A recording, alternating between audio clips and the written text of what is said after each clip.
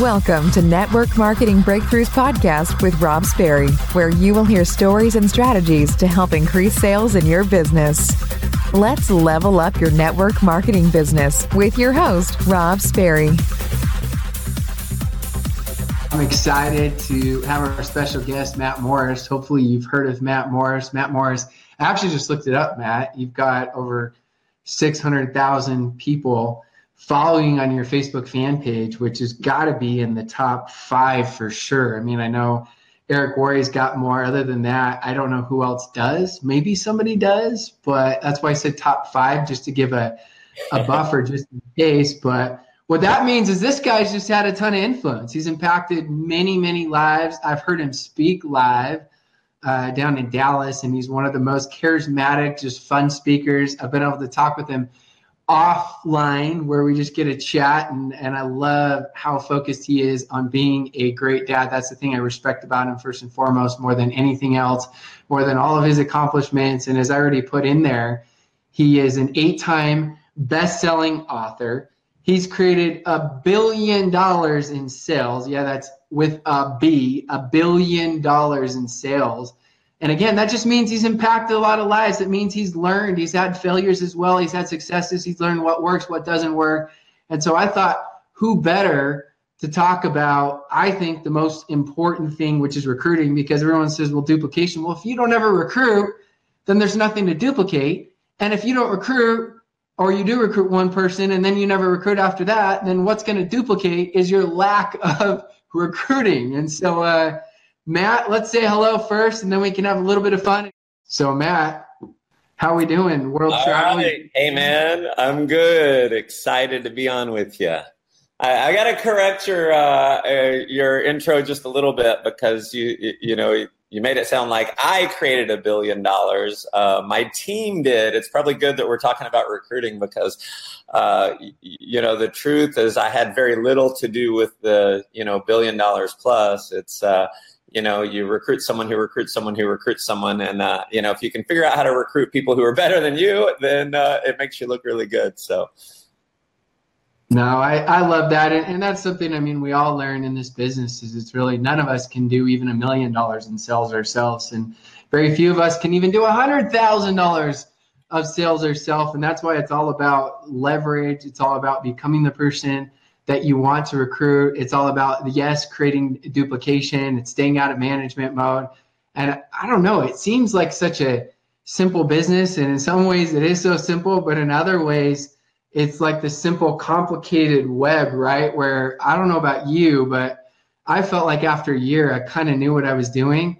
And then a year later, I realized I didn't know what I was doing. And then a year later, it's like every year I realized, wow, I'm learning so much. I didn't know all this stuff. Yeah, for sure. And things change so much, right? So when I got started in network marketing, this ages me, right? But there were no cell phones. There was no text messaging, and so now we train on the text invite, right? I mean, we didn't have texting back then. We didn't have, all the crazy stuff we have now to recruit. It's so much, I think it's so much easier now with all the technology, than it used to be 22, 23 years ago when I got started. And after a year, I certainly did not know what was going on. Like, I didn't feel confident at all after a year. Took me several years before I got any amount of confidence in network marketing. So were you 13 when you started? Because you said you started 22 years ago? No, 18. So 41 now. Wow, that's fun. And I love what you just said. Let's transition to that. You just said that technology and things have changed where it can be easier. Obviously, every strength's got its weakness. So let's talk a little bit about maybe some of the strategies that you've taken of the old school timeless principles. And I always like talking about how to merge the two, because, for me, I always talk about social media, and sometimes people get caught up in just social media. And look, if you don't turn those into dollars and cents, then a lot of times people like to get busy, right? Busy working. And it's the same thing, the art of texting and different things. So what are some of the old school principles mixed with modern day technology that you teach to different teams that you found a lot of success? And maybe give us some of those, not just principles, but techniques on how to do it. Yeah. So, I mean, we've all kind of heard this. It's combining the high tech with the high touch, right? So there's been, and it seems to go back and forth. There's this internet network marketing where it's all about automated recruiting. And man, I got on the bandwagon, years and years ago. It was like, oh, awesome, man. I can enroll people and not even talk to them. And, because I'm creative and just stubborn enough to figure things out, I figured out a way to do that, to recruit without enrolling, actually talking to someone.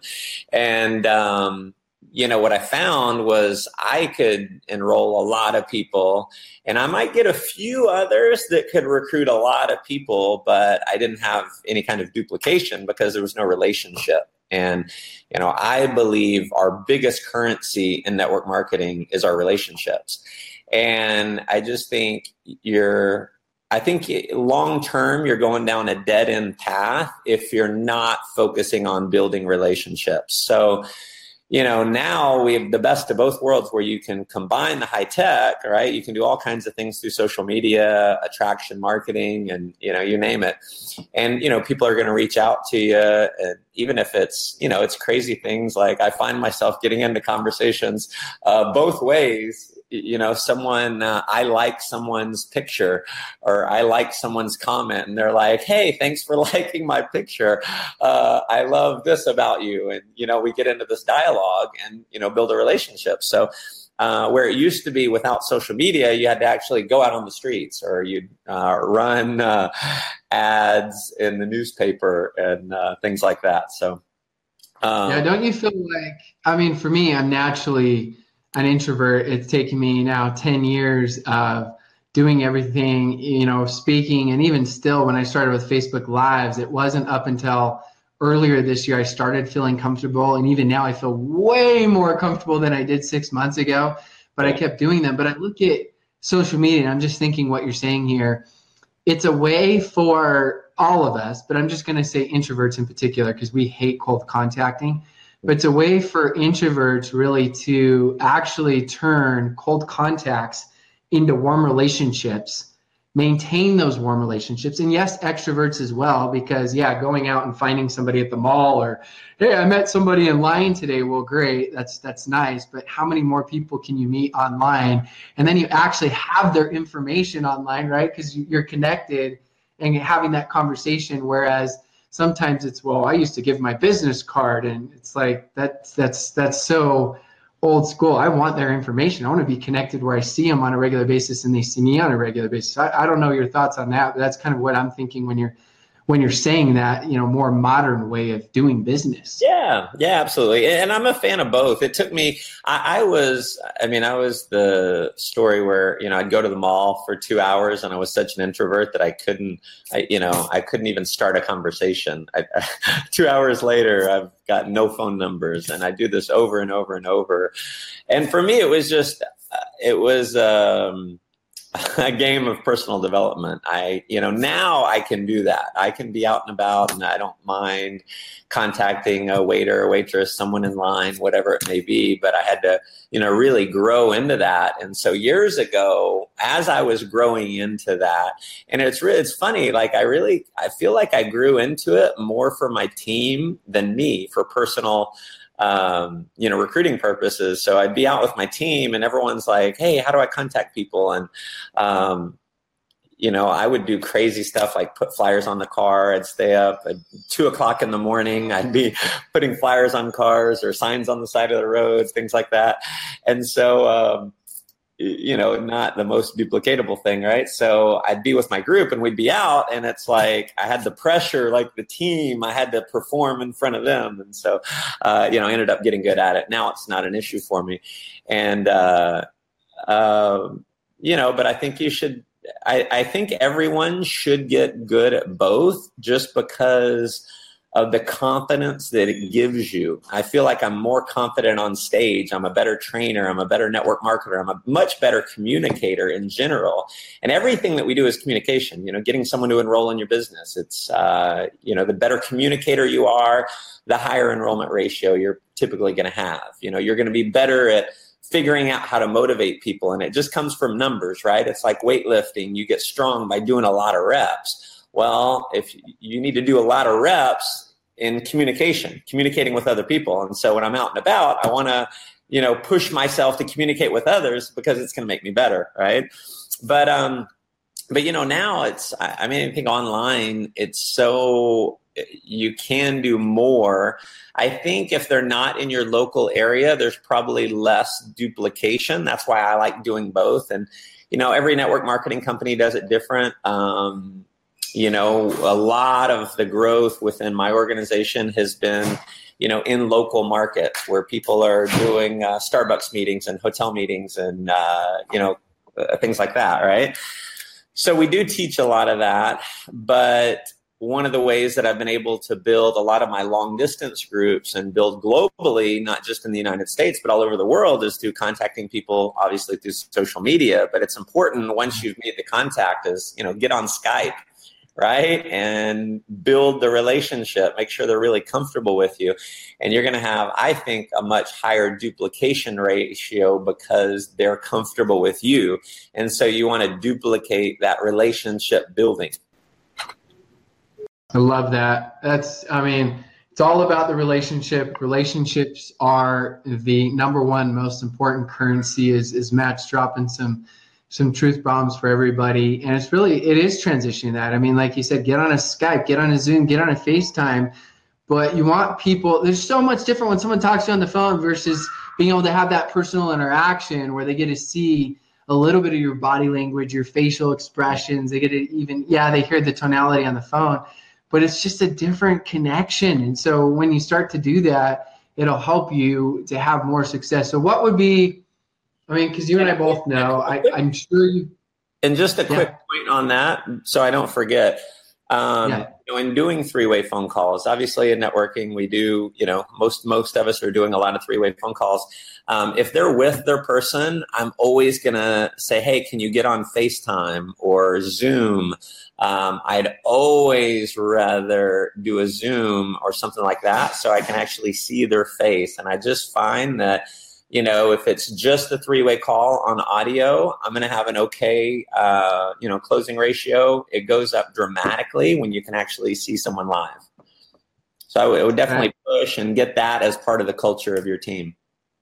That is a great, great tip. I think everybody, hopefully you caught on just to that one tip of maybe to do it, but the question is are you teaching your teams to do that? Because sometimes we as leaders, I know, you start building, you go, and then you just think it's common sense for you. But are you teaching your teams, and how are you teaching your teams? Where is it in your duplication model? Where is it in your systems that anytime you do some sort of third-party validation, try to make it where they can actually see your face if it's not in person, as much as and often as possible. Try to transition into that, because that's not a little tip. That's a huge tip. Now I know for me, I went through this process, and I'd love for you to drop some of your top recruiting tips. And I believe you did, because I think almost every leader I've ever spoken to says they've gone through this, where I went and I recruited and I went my very first month. I did $45,000 in sales in 3 weeks. And it wasn't because I was a great presenter. I was the worst presenter. But I called 250 people, literally called, texted, follow up, because I was so scared of failing. And I couldn't present. I said, no, I'm not presenting. I'm too scared. And month 2, I just thought, if they just do what I do with one person or 2 people. And I remember that I ended up sponsoring 2 people. One was my mother-in-law, who actually happens to be in the kitchen right now visiting. And the other one happened to be a friend that I bought his kit. I know, it's embarrassing. That was my qualification. Yeah. Those are the 2 people. Right. Because I stopped applying the recruiting principles and I went into management mode. And I went in and out of that in my career, where recruit, management mode. What would be your top tips for, one, staying out of management mode, but 2, people need to learn what real work is, how to be effective, because they're taught, right? I got to duplicate, but I need to recruit. How do you teach that, is to communicate that where people feel like they're actually doing the most effective thing in their business to grow their business, where they're recruiting, but also duplicating? Yeah, and I don't really, and this goes to the management mode comment that you made. I've been through this process after, 22 years in network marketing, right? I don't care what level you're at in your business. If you want to get to the next level, the best thing you can do is go recruit 20 more people. And it's fascinating because sometimes, we feel like, well, we want to really be in support mode. I'm going to lead my team to the top, right? And while, yes, you do need to do all that leadership stuff, you need to be doing trainings and putting on webinars and, speaking, and you need to be doing all that stuff. But the most important thing that you can be doing to advance your business to the next level is recruiting. And it's fascinating how whenever I get out of personal production mode, you know what I notice my group does? They get out of personal production mode. And it's an interesting thing where I just know this to be true now. I don't question it anymore. I've questioned it a lot because I've thought, I've been doing this for so many years. I've been doing it 15 years. I've been doing it for 17 years. I've been doing it for 20 years. I should get out of recruitment mode and I should just lead my team. And you can do that, but your group is typically going to stagnate. So listen, here is a cardinal rule. Your group is always watching you. They are watching you closely. So with a fine-tooth comb, they're analyzing everything that you're doing, right? And if you're not recruiting, if you're not putting people on the board, then in their mind, they're saying, well, now must not really be the time. If Matt's not doing it, I must not have to do it. And so what's interesting is, and I've done this so many times now, I'm always fascinated by this. Whenever I get into personal production mode, and I'm like, all right, I'm going to go recruit 10 people this month, 10 personals. I'm going to get hair on fire. I'm just going to go crazy recruiting. And I'm not going to be supporting my group as much. I'm not going to be traveling as much. I'm not going to be doing as many conference calls or webinars or whatever it may be. I'm getting into recruit mode. You know what happens to my group? My group speeds up. Even though I'm supporting them less, my group goes faster. Why? Because it's a monkey see, monkey do business. They're watching you. And what I believe is true is we transfer energy to our group. It's all about the transfer of emotion, the transfer of energy. Great book by Daniel Goleman called Primal Leadership. And it's about how great leaders transfer energy to their teams. And when you're not in recruit mode, when you're not in personal production mode, you can do all the training that you want. Your group feels that you're stagnant. They can feel your energy. I don't care how excited you think you are. Your group feels it. They know it. And so that's why I think it's always important to be in personal production mode. And it allows us as leaders to be better at transferring emotion. And when we transfer emotion and excitement, guess what? Our group feels it. And, behavioral psychology is pretty simple, right? Actions follow feelings. So if you're transferring a feeling of, motivation and excitement and, belief, then your group feels it and then they go produce more, right? So, that is, I guess, my lecture on management mode. That's if you guys share this, because I know, as always, if it's helpful for your team, share it. Massive leverage. You're never a prophet in your own country. You're never right. It doesn't matter what we say to our teams. They don't listen the same, but they hear it from someone else. Oh, that was so good. Hey, I've been telling you this stuff. So it's always massive leverage if you share it. Matt, you're a parent. I'm a parent. So the thing I look at is I'm thinking of what you're saying here is the first thing is whatever we do well as parents sometimes duplicates with our kids. That's right. Whatever we do poorly, it duplicates always. My wife and I'm like, well, I think that's from you. She's like, no, that's from you, definitely. And that's just kind of how it is in this business, as you said, monkey see, monkey do. And so the other thing to really understand is, let's put it in perspective. Let's give a quick analogy. So Matt, let's say Matt becomes the best personal development guy in the world, and he's just supporting his teams. I'm here for you. I love you. You need a hug? Let me know. I got all these training calls. Just the best system ever, but he doesn't recruit anybody. Now let's do the opposite, and let's say he isn't providing anything. Okay, I'm going the other extreme. And Matt goes and recruits 20 people. And you see these 20 brand new people with this on-fire energy, whether it's in-person meeting or it's on a Zoom. And all of a sudden, these people are going to go conquer the world because there's nothing like new energy. Nothing. Because when you start, go back to the beginning when you started, that is the most exciting time ever, even more exciting than when you've made $100,000 or $1 million. It's the most exciting time because the world's ahead of you and all your dreams can come true. And so that energy is contagious, as Matt's talking about. Now, I'm not telling you not to have systems and leadership and personal development, but I am telling you, as Matt just said, I'm reiterating what Matt just said and giving you an analogy. There's no substitute for it, because all of a sudden it's going to spread like wildfire to your team, and they're going to see it and they're going to feel it and they're going to want to participate, and they're going to have a little bit of fear of loss and that urgency and make it happen. So I absolutely love that. And just reiterating so everybody really realizes, I mean, hopefully you guys caught that, what Matt's saying. And you said something really important. Hey, you want to take your business to the next level, go sponsor 20 more people, right? That's it. Yeah, always. And the other thing that you mentioned was, you came in your first month, you did a bunch of volume, and then it was like, very little later, right? And I've noticed that with me over the years, and it does always go back to, you got to get yourself re-excited. And a question, I just had someone in my group message me over the weekend, and they're like, man, I've done like 20 presentations and no one is enrolled. And in the past, I've done this and this and this, and I've enrolled a bunch of people. So what's up? I don't know what's going on. And I'm like, well, you got to put yourself in the mindset. You got to go back to the mindset of where you were when you were the most excited, when you were having the results. Because what happens is we're with our company for however long it is. After a year, almost anything can get old, right? So you're just going through the motions. You're doing the same presentation, having people watch the same video, doing the same, follow-up, doing the same closing, and it gets old, right? And that your energy, you may feel like your energy is high, but other people are not seeing it the way they used to see it. And so if you're struggling, if you've been in your company for a while and you're struggling to recruit, you got to go back to when you were the most excited. Whenever you do something right, what was it you did when you did it right? And I'm not even you got the answer.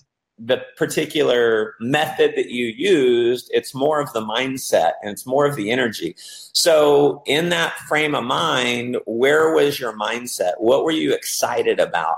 What were you driving towards whenever you were having the results, whenever you were the most excited? So you're always, I think as leaders, the biggest challenge we have is keeping our fire ignited. Because, I've been with my company now for about 10 years, right? And so I've always, every year, in fact, we do events, big events every quarter. Why? Because we know we got to get people reinvigorated, re-excited. We got to relight their fire. And if we're not relighting their fire every quarter, then, the energy starts to die off. And so I think I think arguably the most important part about recruiting is that excitement.